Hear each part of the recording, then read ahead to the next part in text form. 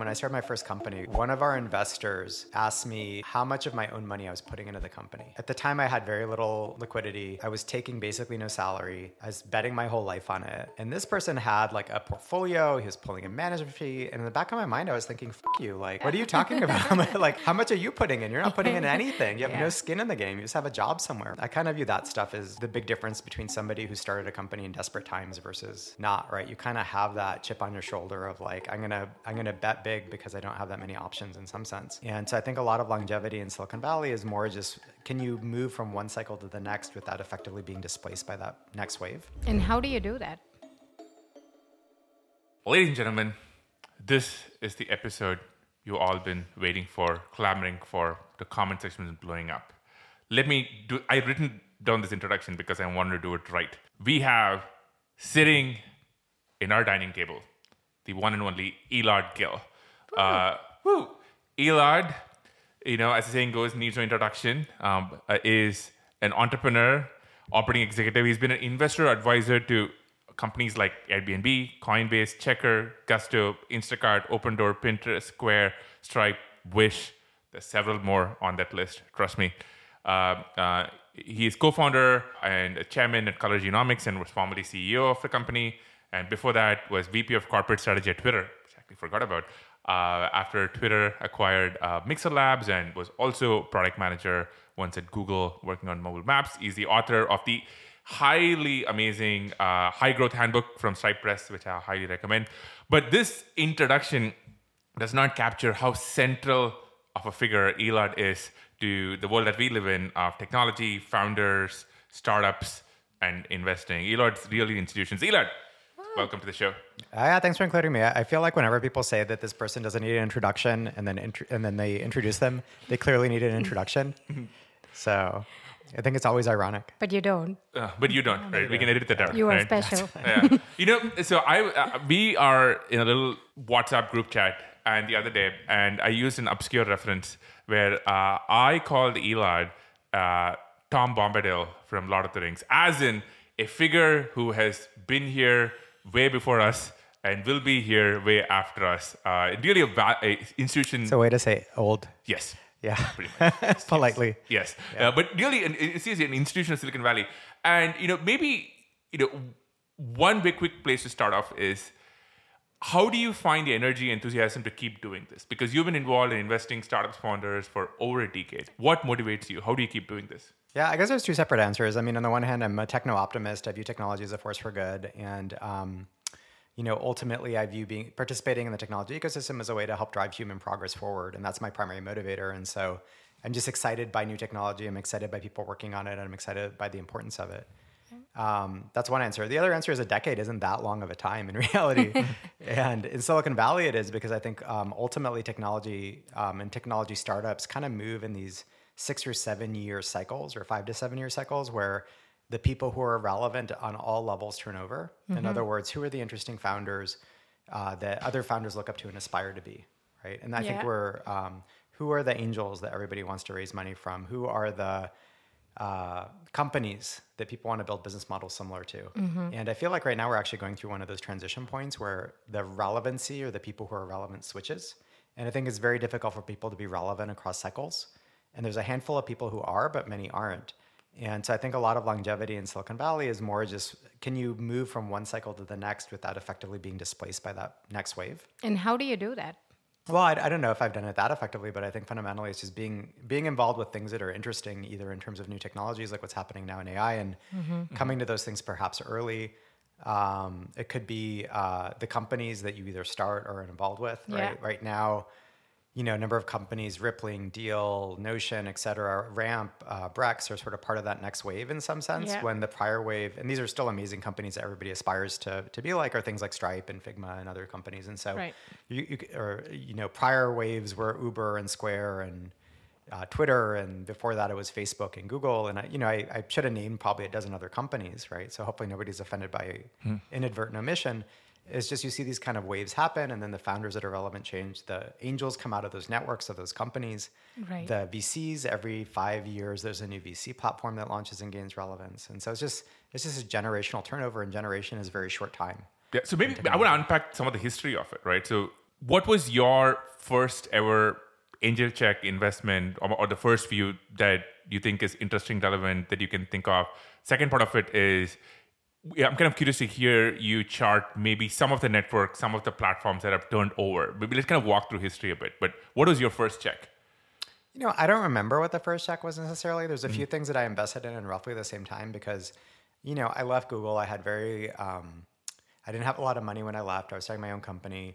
I was taking basically no salary, right? And so a lot of the first investments that I made were quite small, and they were in friends of mine and things like that. And so I invested in Airbnb. That was one of the first probably 2 or 3 companies I invested in. How did that happen? How did you meet Brian? Or I met them at some like networking event or something, and we just started talking. And then as they were raising their Series A, I kind of suggested a few people and helped a little bit with back channel and things like that. So as part of that, they asked if I wanted to participate in the round, and so it just kind of happened a bit organically. I funded 1 or 2 companies that no longer exist now. I funded some things that are still up and running, like a Minted or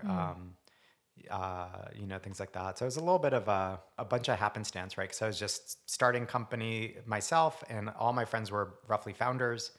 And those are the people that I would hang out with and do stuff with. And we just gave each other advice. And as part of that, people just started asking me if I wanted to invest. how much has your rubric for how to invest, the kind of person that you want to invest in, changed over these years?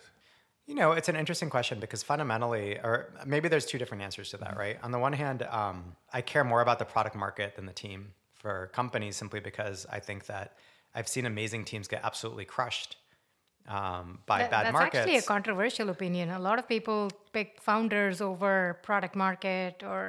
Yeah, most early stage investors say that the single most important thing is the founder. Yeah. And I've started 2 companies, right? I think founders are really important, right? It's not as I don't have an appreciation for it. Yeah. It's more just I've seen amazing people that I really respect get absolutely demolished by being in a terrible market. And then I've seen people who are quite mediocre and not very good actually in terms of execution or product or anything do great.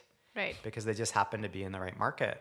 And so, an example of a company that was never viewed as incredibly functional was Twitter, right? That was amazing product market fit. Mm-hmm. When they bought my first company, they hadn't been able to deploy code for a couple months or something. Right. And so the first thing my team did, we were supposed to be building all these geo features into the product.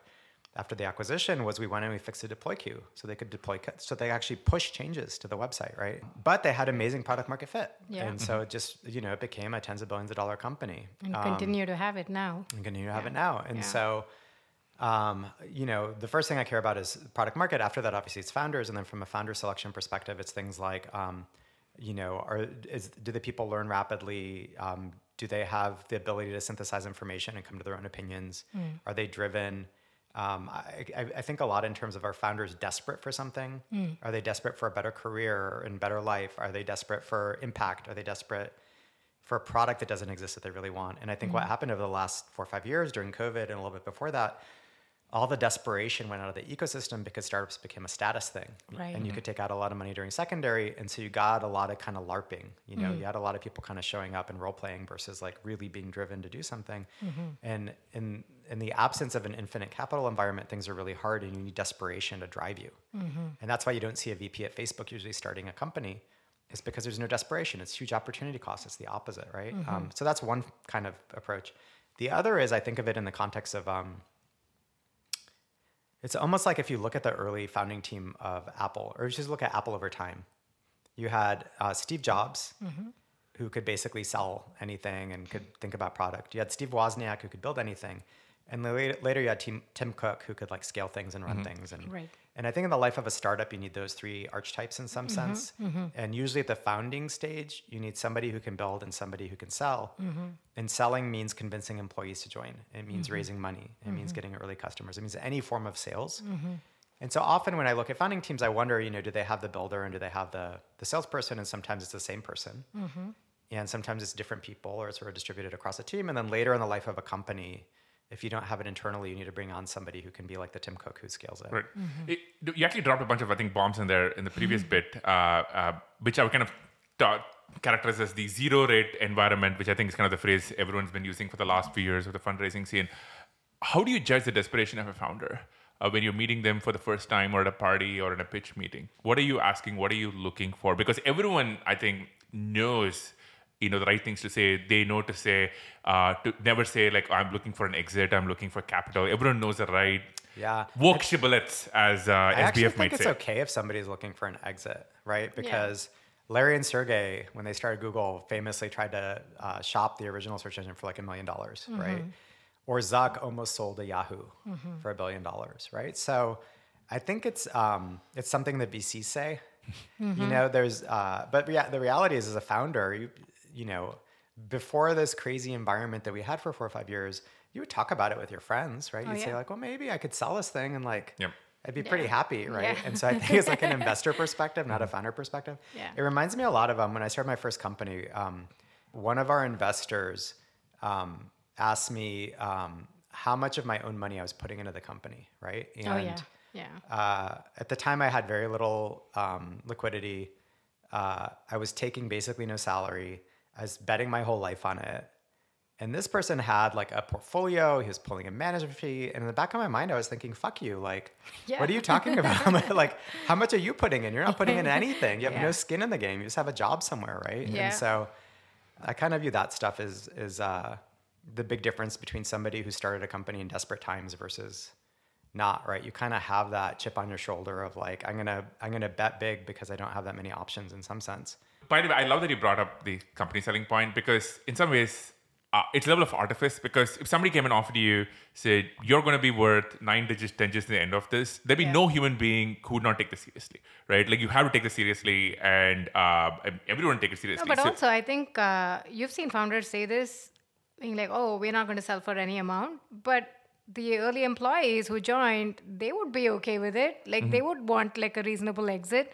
I think it's a little bit disingenuous to be like, no amount of money, this is the world's greatest company, and kind of pull that shtick. I think when someone says that, it's more a sign of, have they read all the right blog posts and watched all the right videos, which tell you not to say that. Yeah, or how much did they take off of in secondary? Because the founders can always say that. The early employees will look at it and go, no, don't speak for me. Like, I'm okay with like a pretty large exit. Yeah, and I think there are occasionally rare founders who really view something as either a life's mission, or they really just, they built it because they really wanted this thing to exist. Yeah. You see that in some of the AI scene right now, where there's people who truly, truly want to build AGI, right? Yeah. Or you see that in certain biotechs where somebody's family member was so deeply affected that they're really, really trying to solve a problem. Right.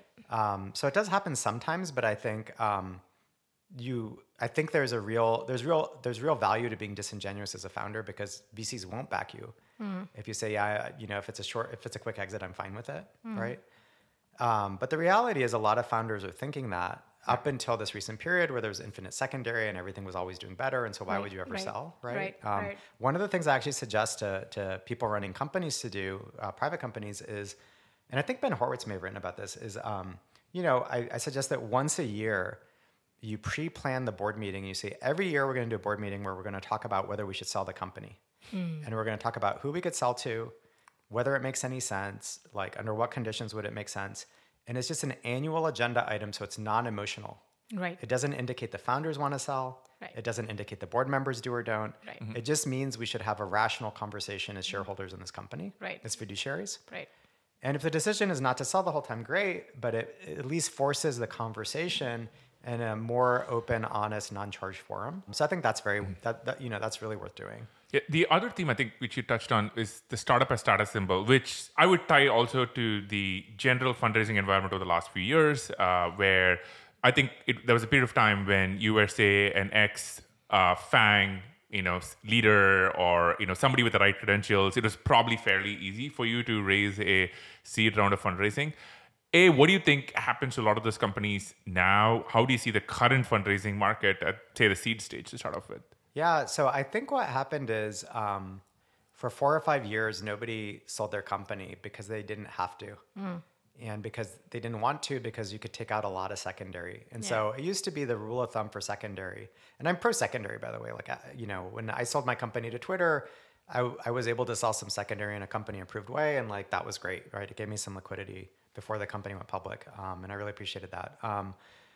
The rule used to be the company that you start should be worth at least 500 million-ish, which at the time was a sign that it was clearly working. You had some revenue, it was ramping well, and you'd kind of hit a milestone. Usually that valuation meant you were 3-ish, 4 years into the company. Yeah. And so you're far enough along that you knew the thing was going to work and you didn't leave anybody holding the bag, and you take out some money so that you could keep going without feeling stress. And then what happened is that kept shifting earlier and earlier. Yeah. And during the bubble of COVID, the rounds compressed in time. So it used to be before COVID, it would be every 12 to 18 months you'd raise a round. Yeah. Because then you'd have enough progress as a company to show a big step function. During COVID, the timelines compressed to 3 to 6 months. So there wasn't a lot of new information, but it also meant that you raised 3-4 rounds of fundraising in 12, 18 months, when before you'd only do 1 round every 12 to 18 months, right? Right. And so instead of going from your seed to your A, you went from your seed to your Series C. And you're dramatically overcapitalized, but also at every round you took out money. So before you'd never take out any money at your seed or your A or potentially your B, but often it'd be your B. But during COVID, people would take out money in the seed, and they take out money in the A, and they take out money in the B. And so the secondary environment And this got is all really distorted. pre-revenue even. Yeah. Pre-revenue, pre-necessarily any traction. Yeah.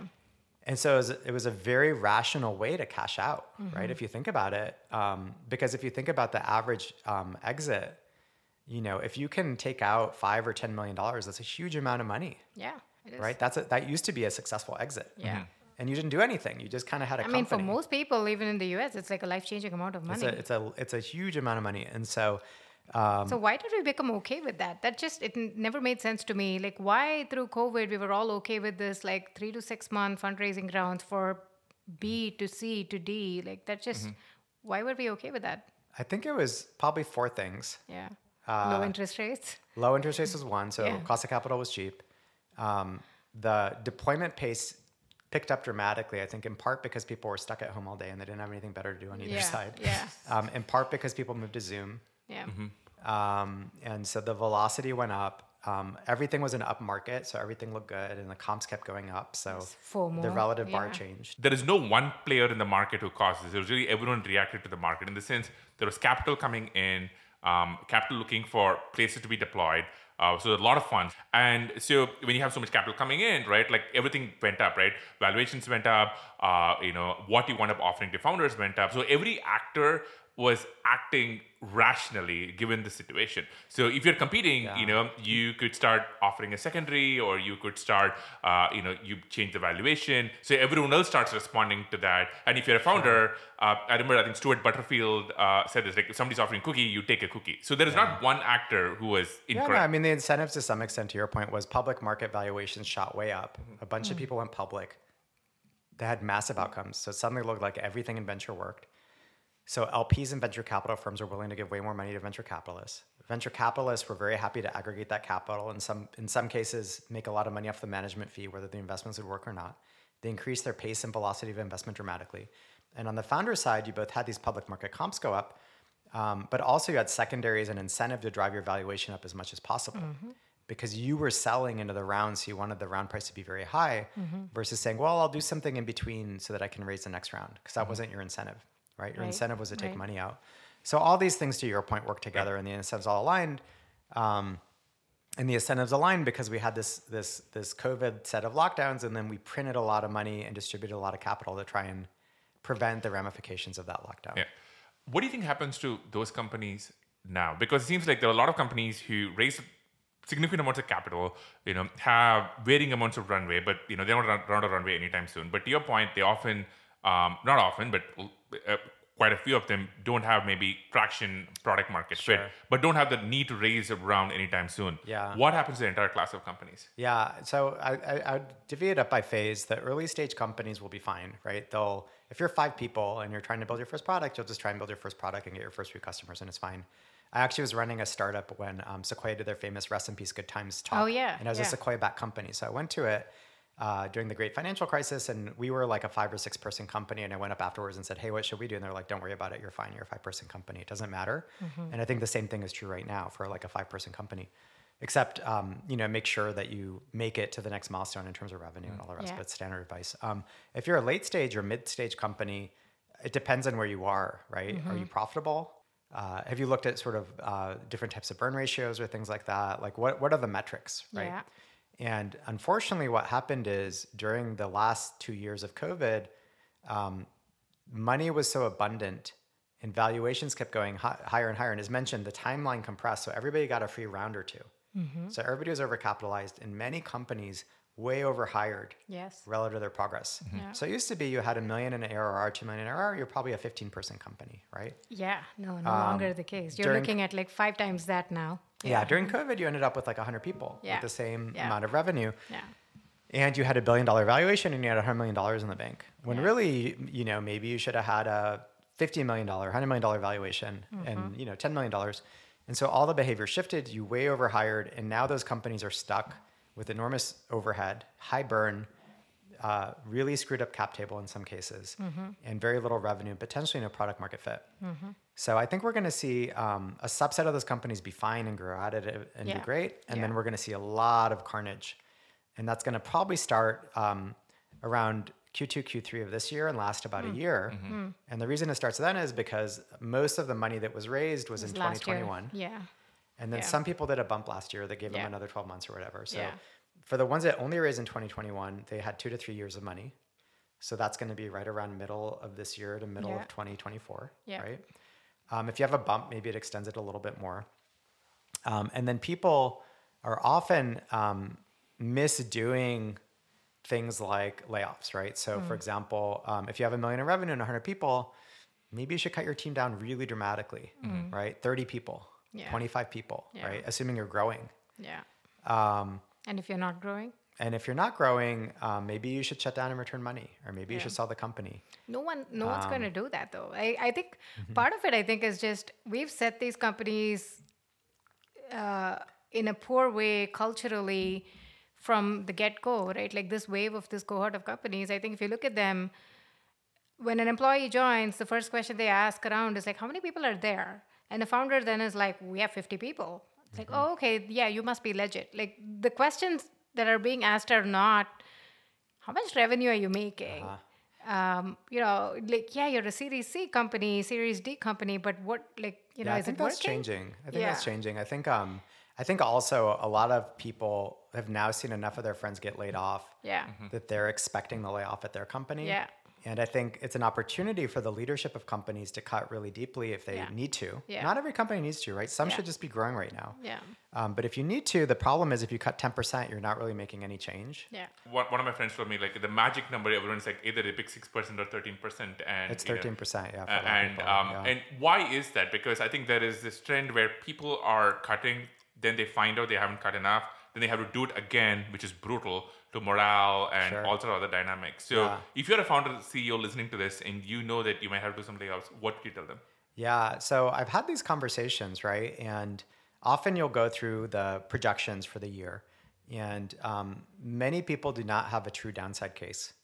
I was talking to another well-known investor about this who does a lot of SaaS, and his view was that a lot of people have 2x growth in their model, and they think they're going to do 1.8x. They're like, oh, our down version is 1.8x, and he's like, Yeah. they're going to grow 40% this year. Yep. Because their NRR, their net revenue retention, will shrink because Yeah. people are cleaning up the number of seats. Yeah. They're not Exactly. adding SaaS people, businesses, yeah. right? Yeah. Or they're shrinking their teams. Yeah.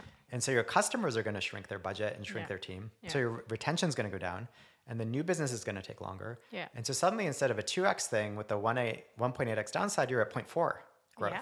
Yeah. But your team is set up to do 1.8x, which means you have way too many people. Yeah. And so one is you should scenario model the disaster scenario. Yeah. But also you should look at it and say, A, how much cash do I actually have and how do I get there? How do I get to, Yeah. a long enough amount that I can outlive this period? Yeah. But also maybe how do I have enough money to make it to profitability or something else? Because people may not fund you again. Right. I talk to a lot of people who say the worst case is we do a down round. Yeah. And the worst case is you go out of business, right? Yeah. It's not that you do a Yeah, down yeah, round. And yeah. so you model it out and you say, okay, how deep of a cut should I do? And one company I was talking to felt that they should do 50%. And they wanted to do 20%. And I said, well, if you know that you should do 50%, why are you doing 20%? Yeah. And they said, employee optics. We're worried what the team will think.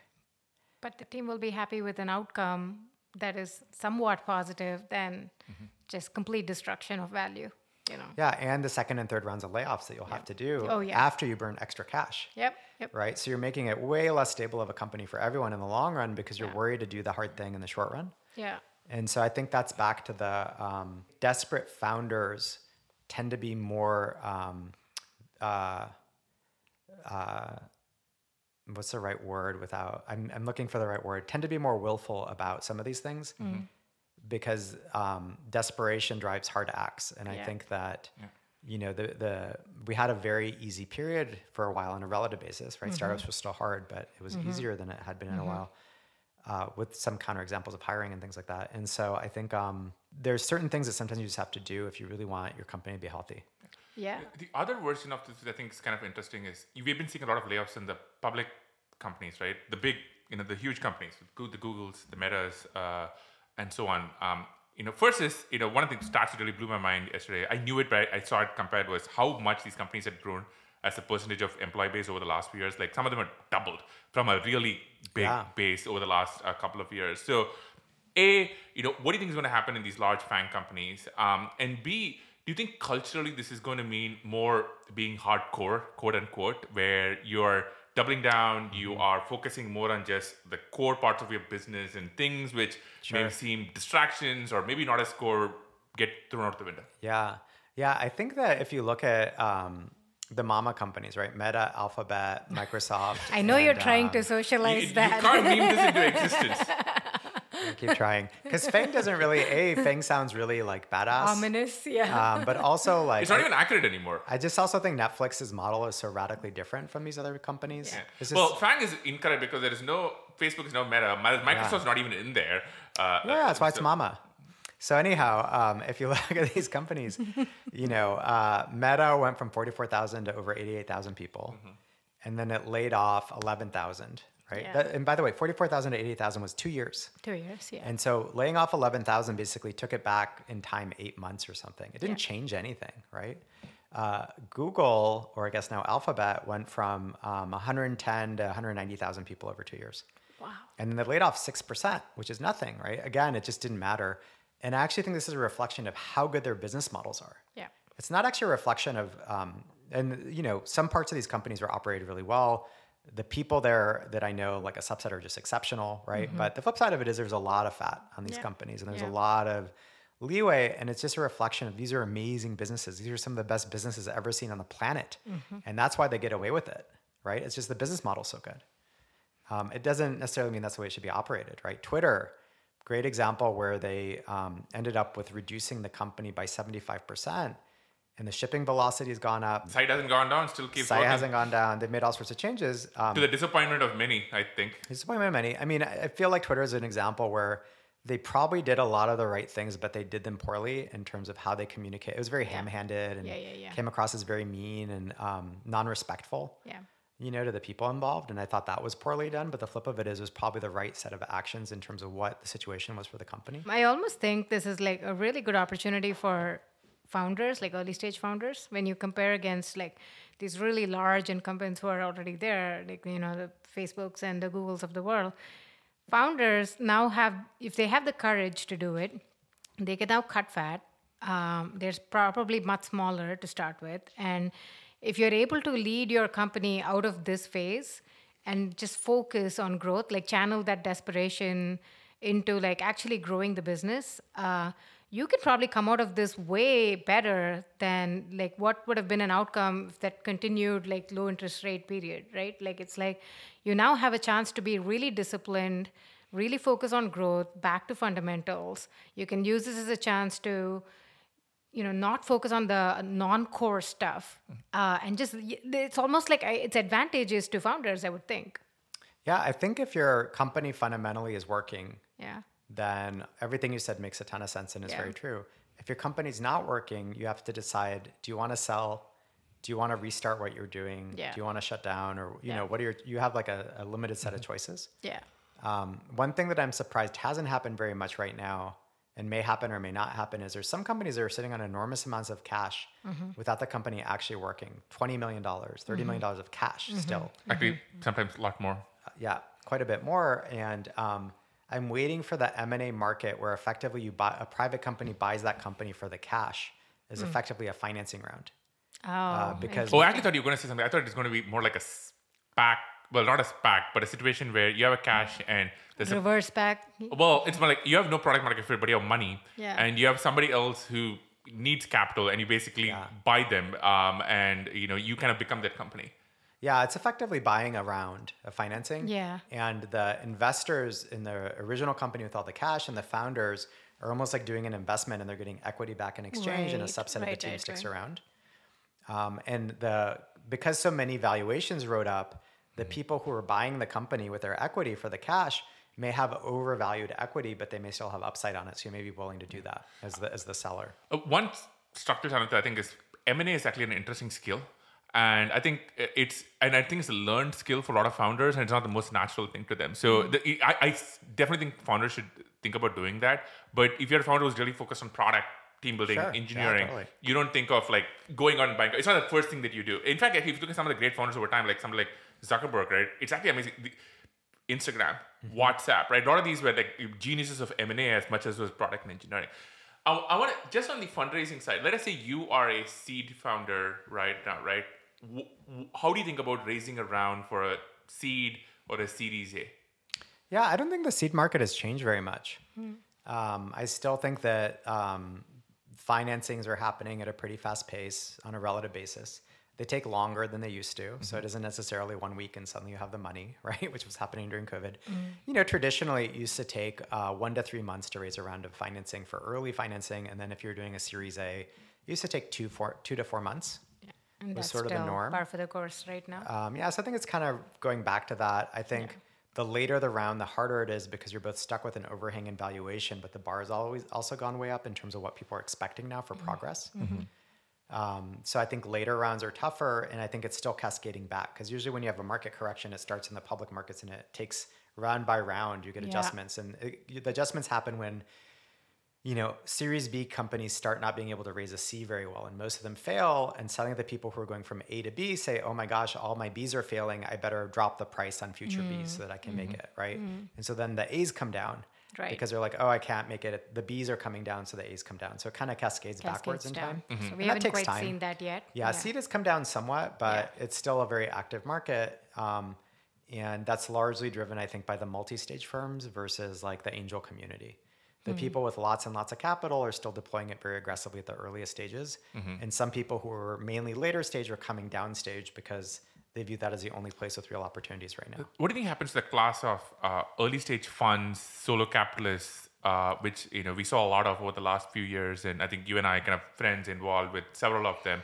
Do you think we see a change in that? Do you see some of them consolidating? Do you think we still see new ones? What happens there? Yeah, I think it's it's interesting. If you go back in history, Arthur Rock in the 1980s was a solo capitalist. And this is somebody who's famous for like funding Apple and Intel and all these things, right? And so, there's a long history of people like that existing. I think fundamentally, usually the evolution of those types of firms is one of 3 paths, right? The people decide that they want to go do something else. The people keep going in a solo capacity. Or the people start a firm or formalize what they're doing more, right? Those are kind of the patterns, and I'm sure we'll see those patterns. I'm sure we'll continue to see people starting funds on their own and then evolving in different directions. And so I kind of view it as not, I think the thing that shifted really in the late 20 teens was solo investors became multi-stage when before they were only early stage. And you personally are probably the prototype of some of that phenomenon right there, because the most popular question I got from some of our friends when they knew I was having you was, why hasn't 2 parts. One, how does Elad continue to scale so well, being a solo capitalist, you work by yourself or very, very small kind of support, and why there's an alternate world where you could start a firm, build a large platform, etc. But here you are, you show up, you do things by yourself. Why is that? Do you just not like people? Do I not like people? It's interesting. So a few things. One is, my investing is split in a variety of ways. I still do some angel checks on my own. There are times where I do things that are more institutional in nature in terms of funds, SPVs, et cetera. But, I've managed large teams in the past, right? Like I've run companies and I've run big teams at different organizations. And so I enjoy doing that. I don't know what specific path I'm going to take over time. Like I think the future is uncertain, but, fundamentally, I think each person kind of chooses their own direction. And I think if you look at the ecosystem in general, it used to be that the only way that you could really raise large amounts of money is you went to a platform. Yeah. And then that was the mechanism to do it. And now there's more willingness in the ecosystem to back individuals. And some people who may have been excellent investors at one of the big platforms decided they're just going to go off on their own. And in some cases, this is not my case, but in some cases, it may be rational for them to do that because they're very good at it. And instead of being one of 10 people at a firm and the other 9 aren't great, which sometimes happens, they can just kind of do the pure investing if they want to. Yeah. Right. But I think it really depends on the person. So what happens then? We talked about early stage. What happens to like a Series E, F, the ones waiting to go public? What happens to public markets or startups getting into public markets? Yeah. I mean, the window to public markets is reasonably closed right now, right? So it's hard for companies to IPO or direct list. I think a lot of people are waiting for that to reopen. And the question is, when does that happen and under what circumstances? And which companies can go out first, second, third, et cetera. And so I think that's a big open question right now. Right.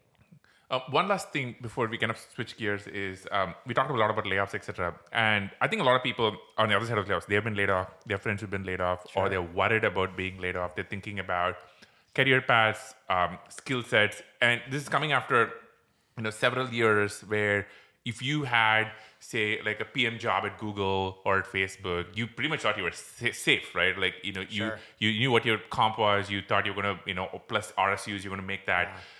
So for those folks who are listening, and obviously if they're impacted, we feel really empathetic towards them or just nervous. Sure. How should they think about this time? I think it really depends where you're at. I mean, if you look at Google, they added 90,000 people, and then they reduced by whatever it was, 12,000 or 14,000 or the exact number. So they net added, what is that, like 70,000 people-ish? Yeah. Mm-hmm. That seems pretty safe to me. I don't know. So I think it really depends on where you're at. I think the reality is, particularly in startups, people will continue to reduce the teams, and it's going to accelerate, in my opinion, I could be wrong, mid of this year through mid of 2024. And so there'll be a period where the market is really unstable.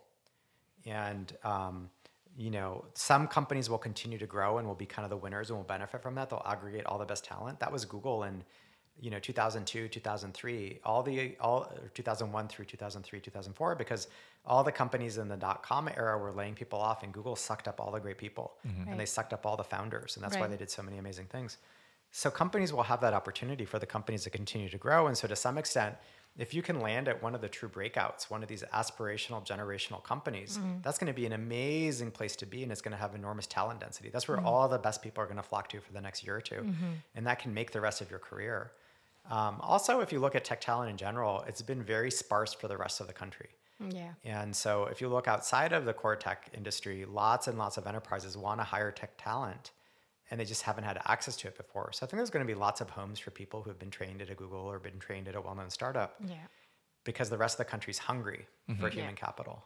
Is this a good time to start a company? Yeah, I think it's a very good time to start a company. There's still plentiful seed capital. There's still big technology problems to address. There's big technology waves like AI and SaaS that are still happening. Talent will be easier. The harder thing may end up being if we increasingly move into a recession, buying behavior may slow for certain types of enterprises. Yep. But depending on what you build, maybe it accelerates if what you're doing is actually a cost-cutting product. Cost-cutting. So it kind of depends. Yeah. Okay, this may be a good segue, right? Which is probably, the other really segment that we wanted to spend time on with you. Which you mentioned AI. You've been active in AI for quite a bit of time, actually, I think. Both even before you were an investor in some ways. So maybe one good place to start is we're recording this in January 2023. Sum up maybe the AI startup state of the union as you see it right now. So, from a background perspective, to your point, I worked at Google, and at Google I did two things. I started the mobile team, and then I worked on machine learning for ads targeting. Or I should say I was working on the ads targeting system, which were very machine learning driven. I was a product manager, so I wasn't actually writing the code for it, but I was involved with some of these early systems. And then I left to start a company that was a data infrastructure company, the Twitter bot. And then at Twitter, one of the teams that worked for me was a search team. So again, very sort of ML centric. And then Which, by the way, weirdly enough, several years later, I took over. So, really? That's funny. Oh, yeah. So, all sorts of, everyone has had like some time at Twitter. Yeah. Everybody, it's like, exactly. I won't make the analogy that I was thinking of. And then, I started Color, which was applying certain aspects of machine learning to genomic data. And then I invested in AI for about a decade, and for a decade, nothing worked. All the value in the AI ecosystem basically went to incumbents, right? And that was things like Netflix recommendations and the Facebook newsfeed and Alexa from Amazon and all these things. But the startups in that era, most of them just didn't yield much. Why do you think that is? I think it's a few things. I think one is it wasn't good enough. Yeah. It was better technology. Yeah. And in the hands of an incumbent that had distribution, if it makes something 2x better, that's great. But it wasn't 10x better where suddenly you can change the nature of the product and the experience relative to an incumbent. Yeah. And so you had this enormous incumbent wave of ML adoption that actually was really valuable for everybody except for startups. Right? Yeah. I mean, it's interesting because AI historically has had a few of these AI winters. If you go back even like 20, 30 years. The AI waves you're talking about were technology waves, right? Where people kept saying we're making progress in AI, and they were doing different types of neural networks over time. Or, way back in the day, it was like in the 70s, it was like expert systems and like ways to be predictive that way, which wasn't quite AI, right? I think part of it too is the bar kept going up, right? You had like helicopters and planes that could land themselves in the 80s and 90s, right? Like there was progress, but the bar for what was considered AI kept going up. And you saw this also in AI applied to games, right? You're like, oh, AI will never be able to beat chess. And then you beat chess. And then you're like, oh, AI will never be able to beat Go. And then you beat Go. And then AI will never beat diplomacy and human interaction games. And then, Noam Brown does his research at Facebook, right? And so the bar keeps progressing as well in terms of what people consider to be the bar. Yeah. And so I think that's one aspect of it. Yeah.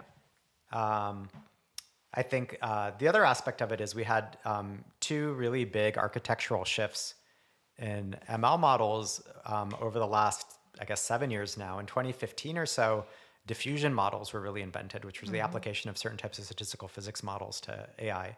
And that led to all the image generation products. So that's stable diffusion. That's why diffusion is in the name, right? That's Midjourney. That's all these, companies. And then separate from that, you had the transformer architecture, which was invented in Google in 2017. Yeah. And that was the architecture that really underlies the understanding of language. And so these are what people call large language models or foundation models, right? And so we had two big technology breakthroughs.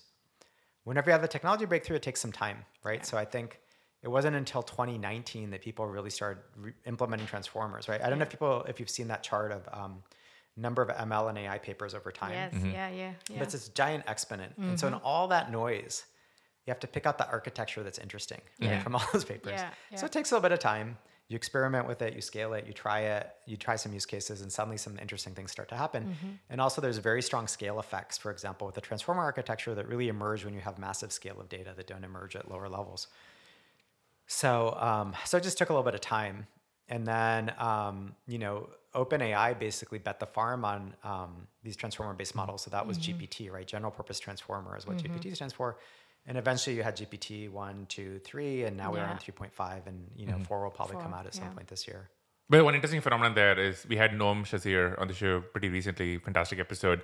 And it's kind of interesting to see Google or Noam at Google and others at Google come up with, the transformer model, self-attention, and kind of what has become, the canonical paper, attention is all you need. But then it's actually a startup, OpenAI, which went and ran with it. So there's some interesting unpacking there about like big company culture and startups bringing innovation to the scene. Yeah.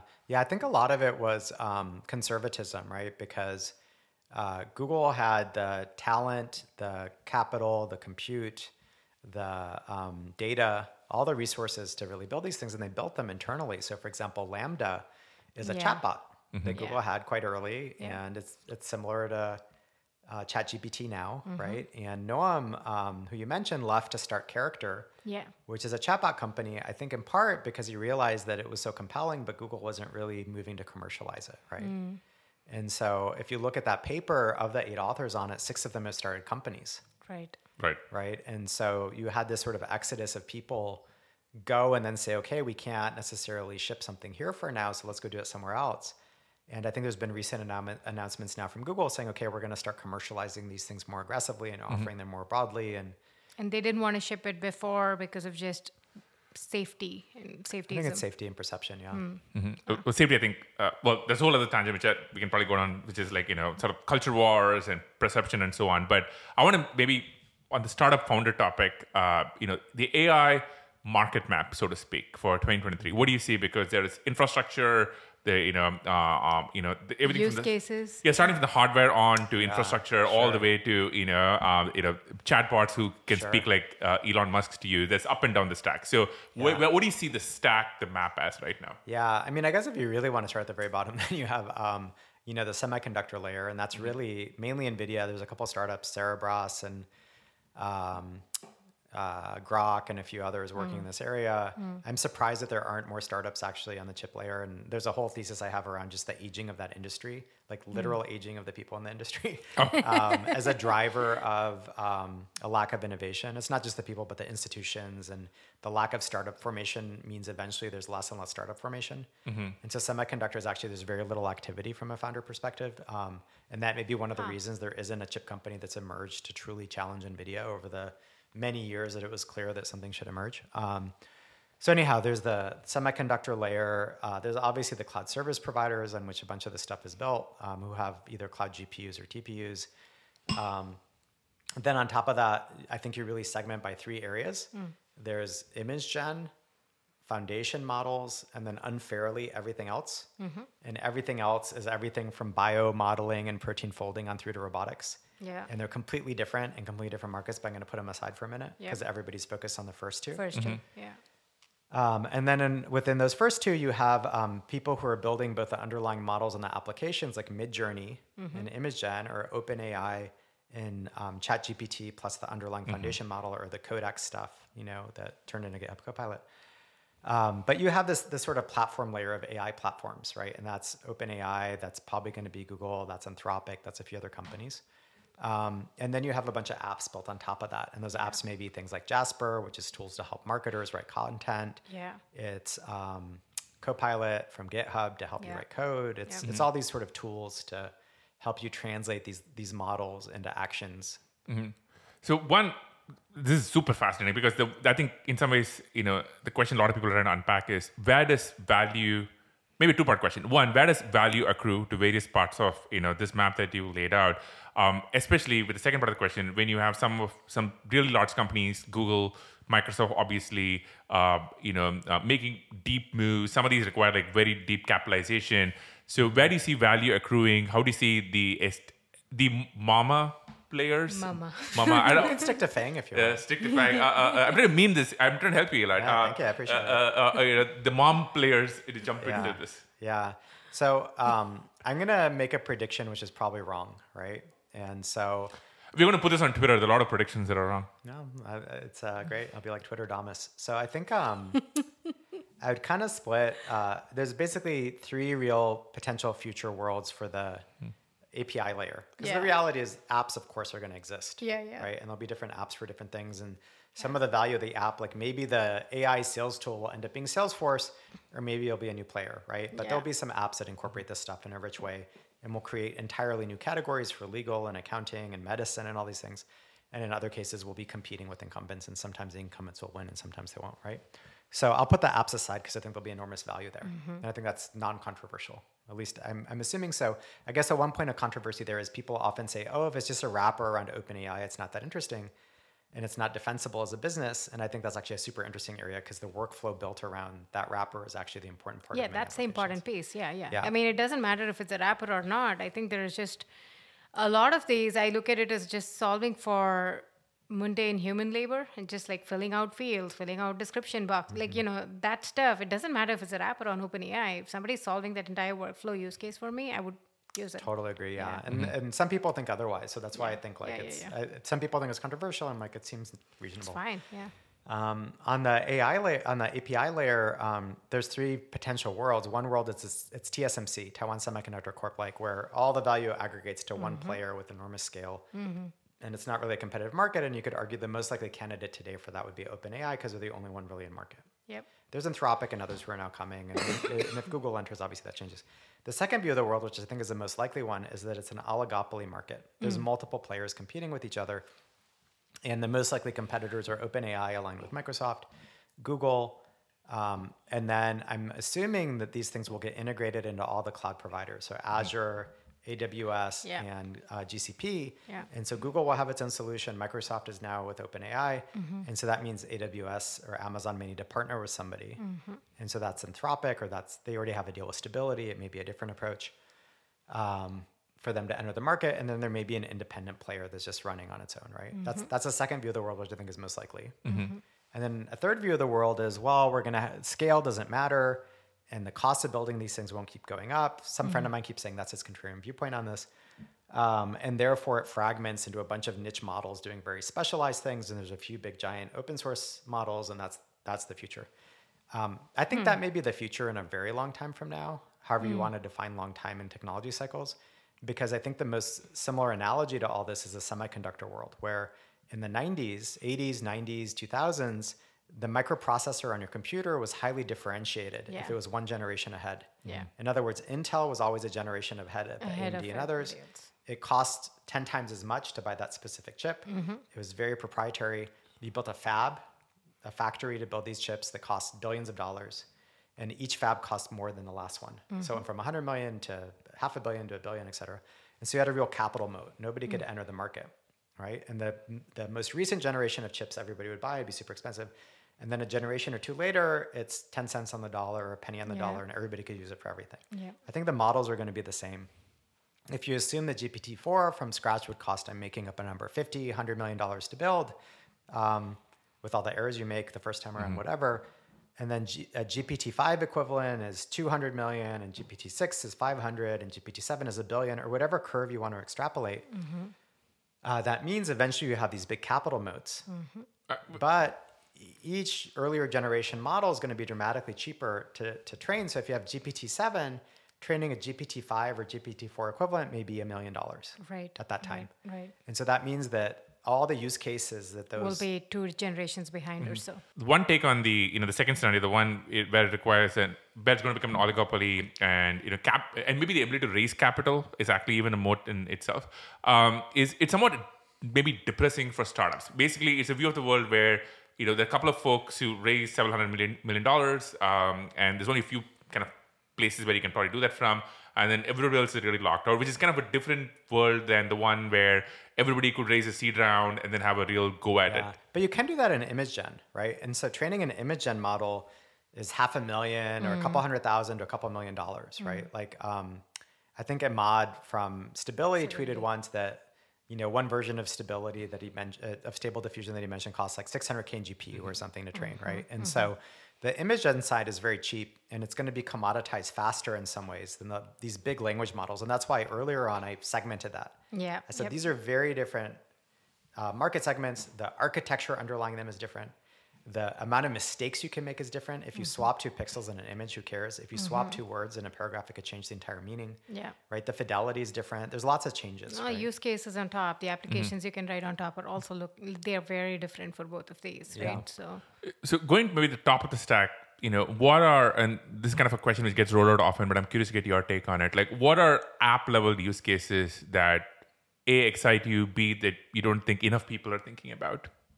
Yeah, I mean, there's a ton of them. I think fundamentally anything that includes highly repetitive white collar work or email work or whatever you want to call it, I think, or spreadsheet work, all those things are going to be, and by email work, I mean people who spend a lot of time in their email or in a spreadsheet or at a coding terminal or, at a laptop in one form or another. Like a lot of that work will have workflows wrapped around AI, and that's going to be shifted over to an application. Right. And so I think there's tons of stuff. It's a huge part of our economy, right? It's medicine, it's parts of education, it's all the professional services, accounting, legal, et cetera. It may be consumer apps around search, and maybe social products. It's a lot of different things. And so I think there's an enormous amount of room right now for innovation because of this technology shift. And that creates a huge opening for founders. And it's a lot cheaper now to do that. And also, since we've never done it before, there's so much training data that's manual that you can feed. And it's like with this current environment, it's cost saving, which is incredibly lucrative. Like value prop is like very aligned with all of these companies who want it. So I see like that to be the first big set of use cases that will like catch fire. Yeah, that's a great point. Yeah, and code is a good example of something that immediately started working. I mean, Copilot is probably the first large modern AI rollout at scale. Get a GitHub Copilot, I would say. Yeah. Yeah, I think that's probably true. That, I mean, Jasper supposedly is at pretty good scale. The image gen stuff is at massive scale, right? Midjourney, if you look at the apps built on top of Stable Diffusion like Lensa and some of those are in huge usage. Yeah, And I so- just look natively chiseled and look that good. That is not Lensa. Yeah. I Sure. think if you actually looked at the top 10 apps in the App App Store, Store, yeah, like Lensa 5 of was them some- were Yeah. for a Yeah, period of apps, time yeah. based on Stable Diffusion, right? And Yep. so, fundamentally, these things are already being very impactful in the background. And you don't necessarily think, oh, that's an AI app. You think, oh, that's kind of like a cool app where I can manipulate like images of Instagram, myself, right? Yeah. One question I think a lot of people would have when you mentioned the white collar workflows being replaced by AI is what happens to human beings who were actually doing those workflows and, which now GPT-4 or 4.505 can actually do them for you. Yeah, it depends on the field, right? There's lots of fields that are actually understaffed that this will just help with. So, for example, certain aspects of medicine, you don't have sufficient staffing, or nursing, or other areas like that. It's funny, in the prior wave of AI, one of the big things that everybody was talking about was self-driving cars and trucks and how that was going to displace all the truck drivers. And I remember actually being invited, like, I don't know how many years ago now, 6-7 years ago, because I'm an investor in one or two of these self-driving companies, to an event. And there was like senators there who were like, what do we do with all the truck drivers? What are we going to do with all the jobs? Yeah. And in hindsight, two things were happening. One is the average age of truck drivers then were in their mid 50s. So a lot of people were going to retire. Young people didn't want to be truck drivers. There was going to be a huge hole in terms of labor markets. And so having this self-driving technology was going to probably be a net positive, right?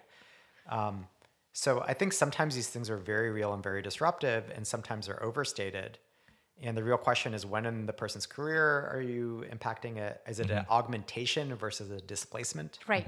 Right. How do you think about the broader world? So say, for example, anybody around the world through their phone could get access to the level of healthcare that you could get at Stanford, right?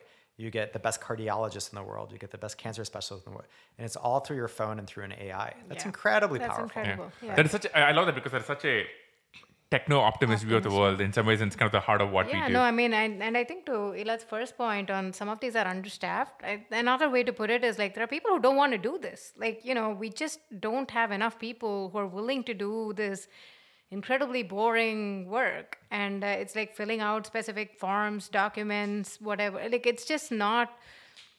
There's just lots and lots of people who are like willing to do literally anything else, get like re-educated on something else, pick up new skill set. And that's kind of why you see this like labor gap in available like demand versus supply, right? And I think if you're able to bring in AI to go solve that gap, it solves a problem for you. And I don't think the right axis to take on is like jobs and what happens to jobs being taken away. I think that's like one way to look at it, but it's not like the central way to look at it. Some of these are just really understaffed and don't have enough people. Maybe one last thing on AI.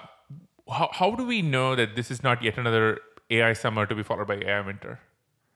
Because there has been similar hype in the past when we're kind of talking about like history. Like what is different now? Yeah, I remember when AlexNet came out on the machine vision side, I always said, okay, like there's going to be a dozen interesting startups here. And a lot of the value there, again, went to the incumbents, right, in terms of aspects of machine vision. But there were also startups that got up and running in biotech and other areas that use machine vision in different ways. I think fundamentally the reason this time feels different is because the technology basis is so much stronger. And you already see large-scale use cases starting to kick in, like Copilot and like some of the image gen stuff. And so there's a real need here. And so minimally we know that there's going to be a few probably very large companies or outcomes from this just off of that. Yep. Right. And so it's a little bit pre-baked, I feel, this time. The other space which you've been spending a lot of time on and think a lot about is energy. Curious, when did you get started in energy? Because that is not something, AI, everyone in Silicon Valley pays attention to. Yeah. Energy, I think more and more people are starting to pay attention to it, especially nuclear, but not historically. When did you start getting interested in it? Yeah, and I wouldn't say that I'm deep on it. I would say I've had an interest in it for a while. So I remember like before I started Color, me and a friend who's gone on to do some very interesting things. I'll tell you who it is after this. Went on a tour of all the nuclear labs that we could find and all the nuclear startups, and we just talked to them to see, because nuclear was such an obvious thing to do. And if you look at safety profiles and energy production and all the rest of it. And so for a while, I've been interested in it. And then simultaneously in 2007, I think, or something like that, when I left Google, I set up one of the world's first consumer offset sites for carbon footprint, where you could go in and you could put in a bunch of information about yourself, and it'd tell you how much you needed to pay to offset your carbon, and then we'd buy, effective carbon offsets for you. And so we launched that, and we got like $20 worth of business. I think my mother went on the website or something, because people didn't really care that much.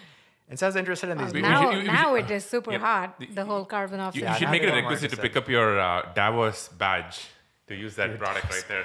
Yeah. And now, I mean, you could have been funding some trees being planted in Brazil. Could have, shoulda, woulda. Right? And so I was really interested in this dual thing of like climate and or carbon emissions and then energy. And if you assume that there would be some impact of carbon levels going up, and by the way, if you actually look at the data, what year did we peak in terms of carbon dioxide emissions per capita in the US, or when will we peak? The first question is it in the past or is it in the future? I am going to be an optimist about all the things that have happened and say it's probably in the past. So can I pick 2010? 2010, what do you think? No, I think it's more like industrial revolution types, way back. Oh, wow. Okay. Okay. All right. 50s, 60s or something. I don't know. Yeah, it depends on your metric, really. One point of view is it's effectively 1979, at least for parts of the Western world. Okay. For the US, we're now, and COVID is probably a distorter, so I want to see what this data look like. Right. Last year, we were basically at the same levels as the 1920s in the US. Wow. Okay. Per capita.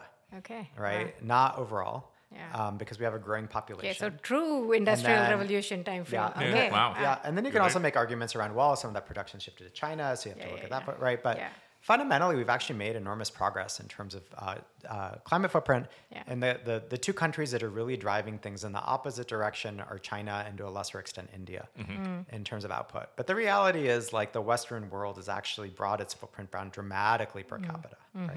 Yeah. And that's never talked about. So anyhow, I got interested in this stuff. I started looking at nuclear because nuclear is one of the most rational ways to actually create large amounts of abundant energy. Wait, hold on. You should explain that, because I think, that's actually, we're going to have more guests in the future. It's so hard to reconcile that with shutting down nuclear reactors. Yeah, well, I would say, we're going to get more sense, guests on our show to talk about nuclear, and we're talking to a few. But I think unless you're kind of read a bit about this topic or kind of maybe spend some time paying attention, there is a prevailing view which is nuclear is danger, right? Chernobyl. Mushroom clouds, Chernobyl, Fukushima. But that's not I'll let you explain. Like, why do you say it's the most rational? It's kind of interesting. If you actually look at the history of nuclear energy, if you look at surveys of the U.S. population, the U.S. population was very positive on it until the mid 1970s, when the oil lobby plus the green movement tried to shut it down. And they were very effective in creating this perception that it's dirty and that it's dangerous, right? And it wasn't until the 80s, when I think you had like 3 Mile Island and things like that, that it really, like, they used that as an example to try and drive home the point. If you actually look, people should just go to the Wikipedia page on nuclear accidents over time. Oh, yeah, I've seen it. So the total number of deaths from nuclear over time, from nuclear accidents, are minuscule. Fukushima, it was, I think one person actually died from the radiation. But it wasn't from the radiation, it was from the, I think, if I remember, something happened later. It was from the evacuation. Yeah, there's some people who died from the evacuation who were elderly. Like, it's a very small number of people who have actually died. And if you actually do the math, more people per year are likely to be dying falling off of roofs installing solar than have died from nuclear accidents, right? And so you end up with this very distorted view of safety. And that's purposeful, right? There's an agenda to try and shut down nuclear capacity. And you look at some countries like France, 70% of their energy production is still nuclear. And they're fine. You don't hear about French nuclear accidents happening on a regular basis or any basis. Well, I think this is super interesting, okay? Because I think this cuts into, let me make this podcast a little spicy here, right? This cuts into two topics I think a lot about. One is things which should not be polarized politically, left or right, becoming polarized. So for example, one would say that if, the idea of having clean energy is a more progressive leftist cause, you would think that you would probably be in favor of all things nuclear. But that's often not the case. Like, when you often think nuclear, it is often more coded conservative or to the right. That's not interesting. That's actually, why did that happen? Yeah, I don't know if the right is pro-nuclear. I think the left is definitely anti-nuclear, but it's possible the right is a little bit anti-nuclear too, right? I don't think I haven't heard of such a thing as a strong consensus in any political group that's pro-nuclear, except for maybe some centrists who are just like rational thinkers or something, right? Because fundamentally the accident rate is low. Nuclear waste is both a small amount, but you could also just literally put it back in the mines with certain type of containment from which it came, right? You're mining uranium from somewhere. Fundamentally, you have very clean, stable energy production in the context of nuclear power plants. And so I think there was a purposeful set of tactics to try and scare the population into thinking that nuclear was a bad thing, and it worked. Why? Why did they scare the population? Yeah. Well, it's interesting. On the one hand, there's big oil, who just obviously it's a competitive threat. I think on the environmental lobby side, I think if you look at the history of the environmental lobby, it's traditionally been very anti-technology and anti-growth and anti-abundance. And if you go back to the late 60s, for example, there were these books, like I think there's a book called like The Population Explosion. Oh, yeah. And there was all these books that basically said the world is going to end through overpopulation and mass famine. You should have fewer children.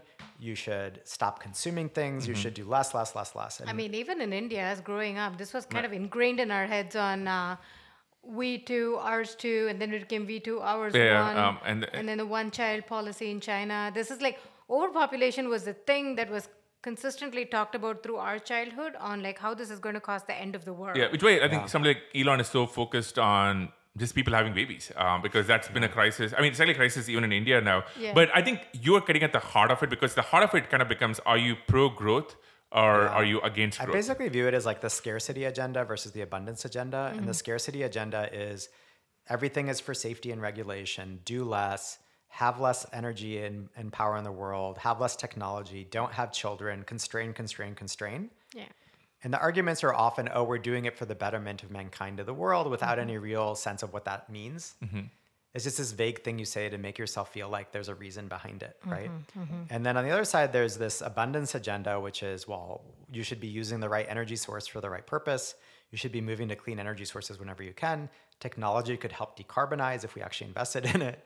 But also, like, energy is an input into everything that you do, and it drives down cost for everything in society. Yep. So if you have abundant energy, you have abundant food. You have abundant compute. You have abundant everything in life, right? Like Mark would say, I will not eat bugs. Yeah, Mark. A whole episode on that. That's a great episode. Yeah. Ignoring bugs is just energy abundance creates abundance, and everything being less expensive. So it's a giant deflationary force. Yeah. And it's interesting because right now, a lot of the climate movement, and again, I was very early into doing things for climate, is you'll literally see articles of you shouldn't have children because of climate change. Oh, yeah. And that's just silly, right? And so I think I'm really on literally talk to people, our friends who believe in this. I can't. It's like we're in different planets. I can't even imagine how a rational person, incredibly educated, qualified, can make a statement like that. Sure. And then you bring up nuclear, and probably that same person is anti-nuclear. Oh, yes. And so it's a bundle of beliefs. And you're like, well, there is a solution. If you really, really, really care about the climate and the environment, you should set up a bunch of nuclear power plants if you actually look at data. Yeah. Yeah. But no, that's really hard, right? I mean, in the US, regulatorily, I mean, it's kind of this amazing thing where the NRC, the commission which regulates this is often in the business of making sure nothing happens. Yeah. The last time a new nuclear power plant design was approved was in the 1970s.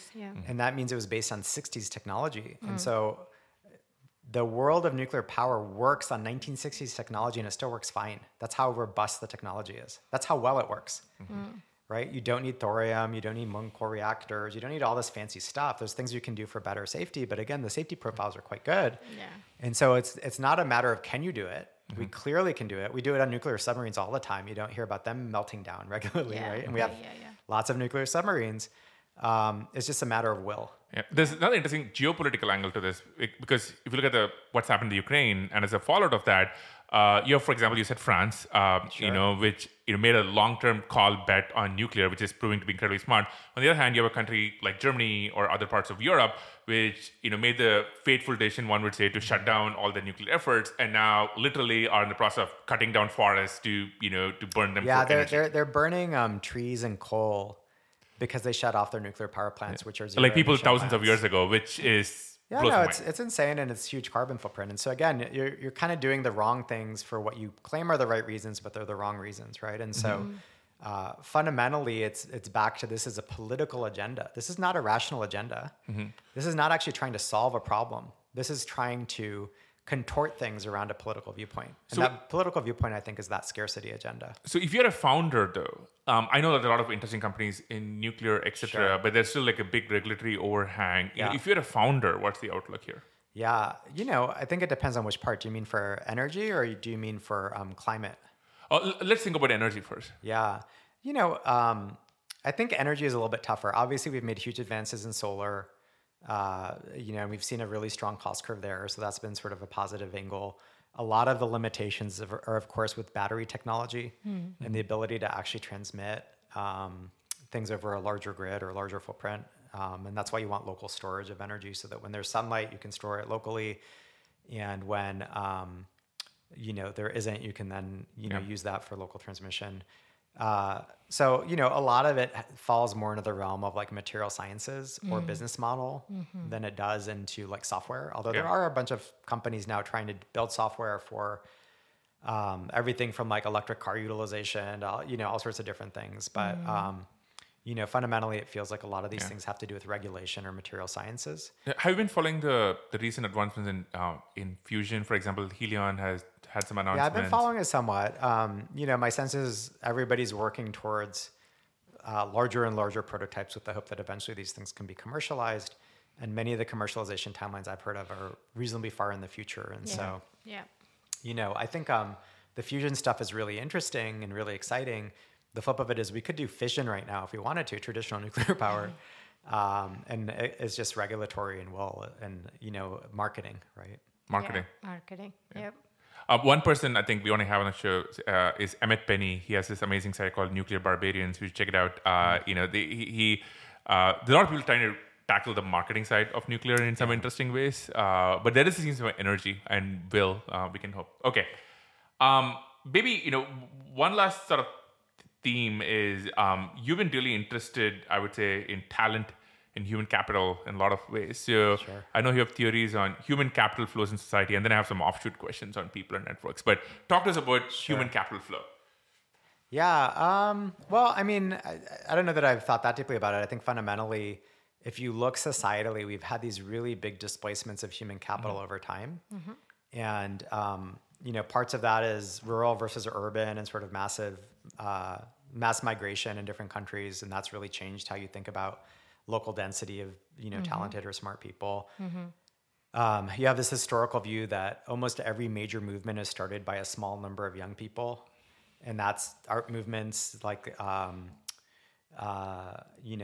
Fauvism or Impressionism, or you name it. That's literary movements. That's technology movements, right? It's always the same 20 people who are in their 20s and 30s doing interesting things. Right. A lot of the... And so I think there's two separate themes. One is where are the really talented people and what are they doing?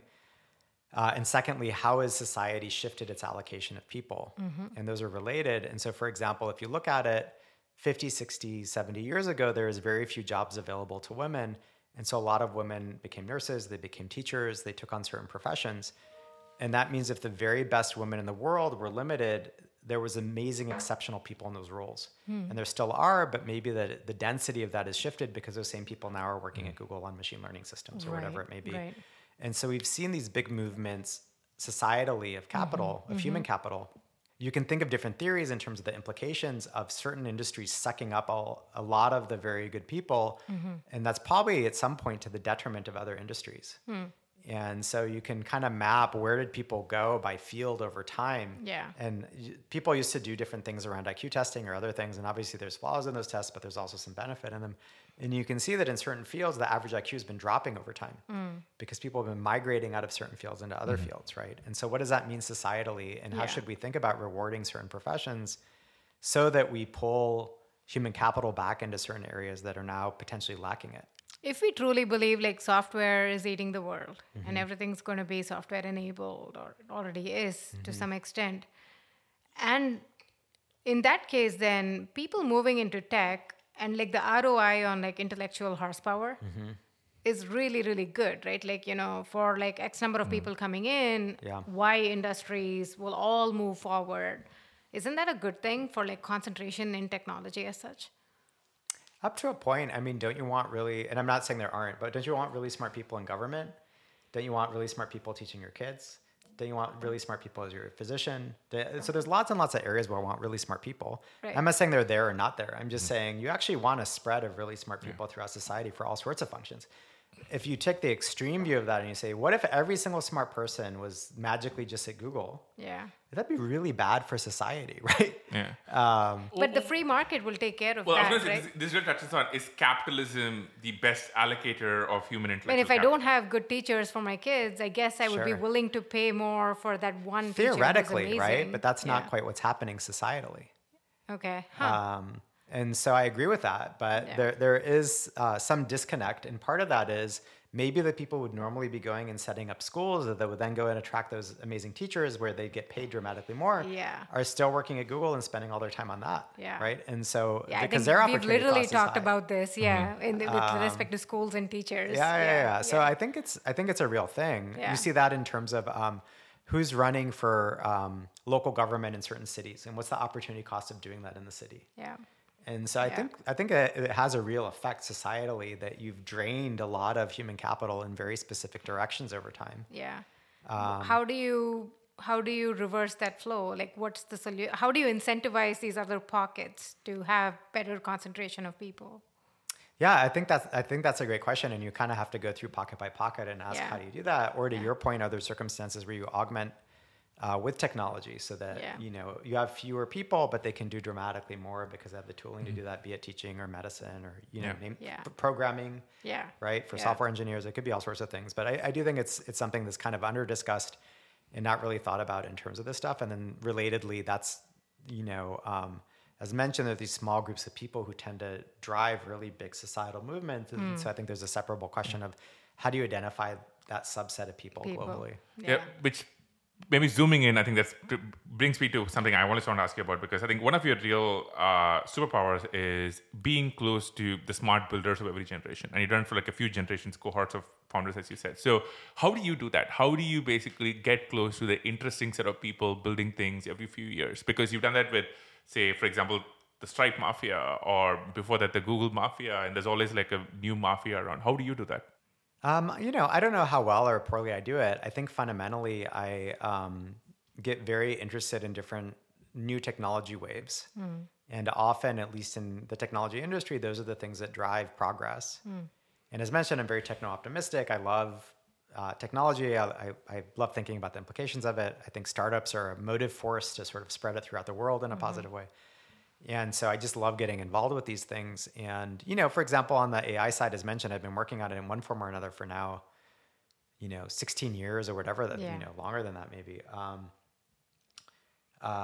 And so it's always been an interest, but I think like 4 or 5 years ago, I got really interested in AI-driven art back when it was mainly GAN-driven.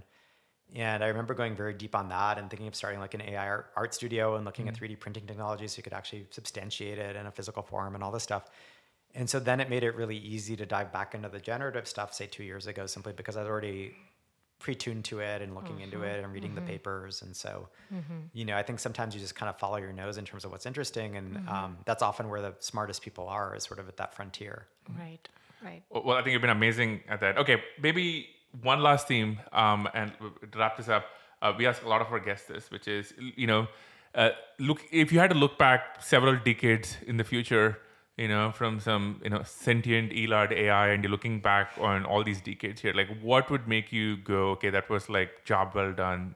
I did good work over a few decades or more. Yeah. Geez, that's a good question. I think there's like probably 4 or 5 aspects of it. I'm going to put aside the familial and societal aspects of those. Because, there's, I remember a friend of mine used to view it as like there are these concentric circles of life, right? Earlier in your life, you're focused on just your studies. And then a little bit later in life, you're focused on your career. And then later in life, you're focused on your family. And then after that, society.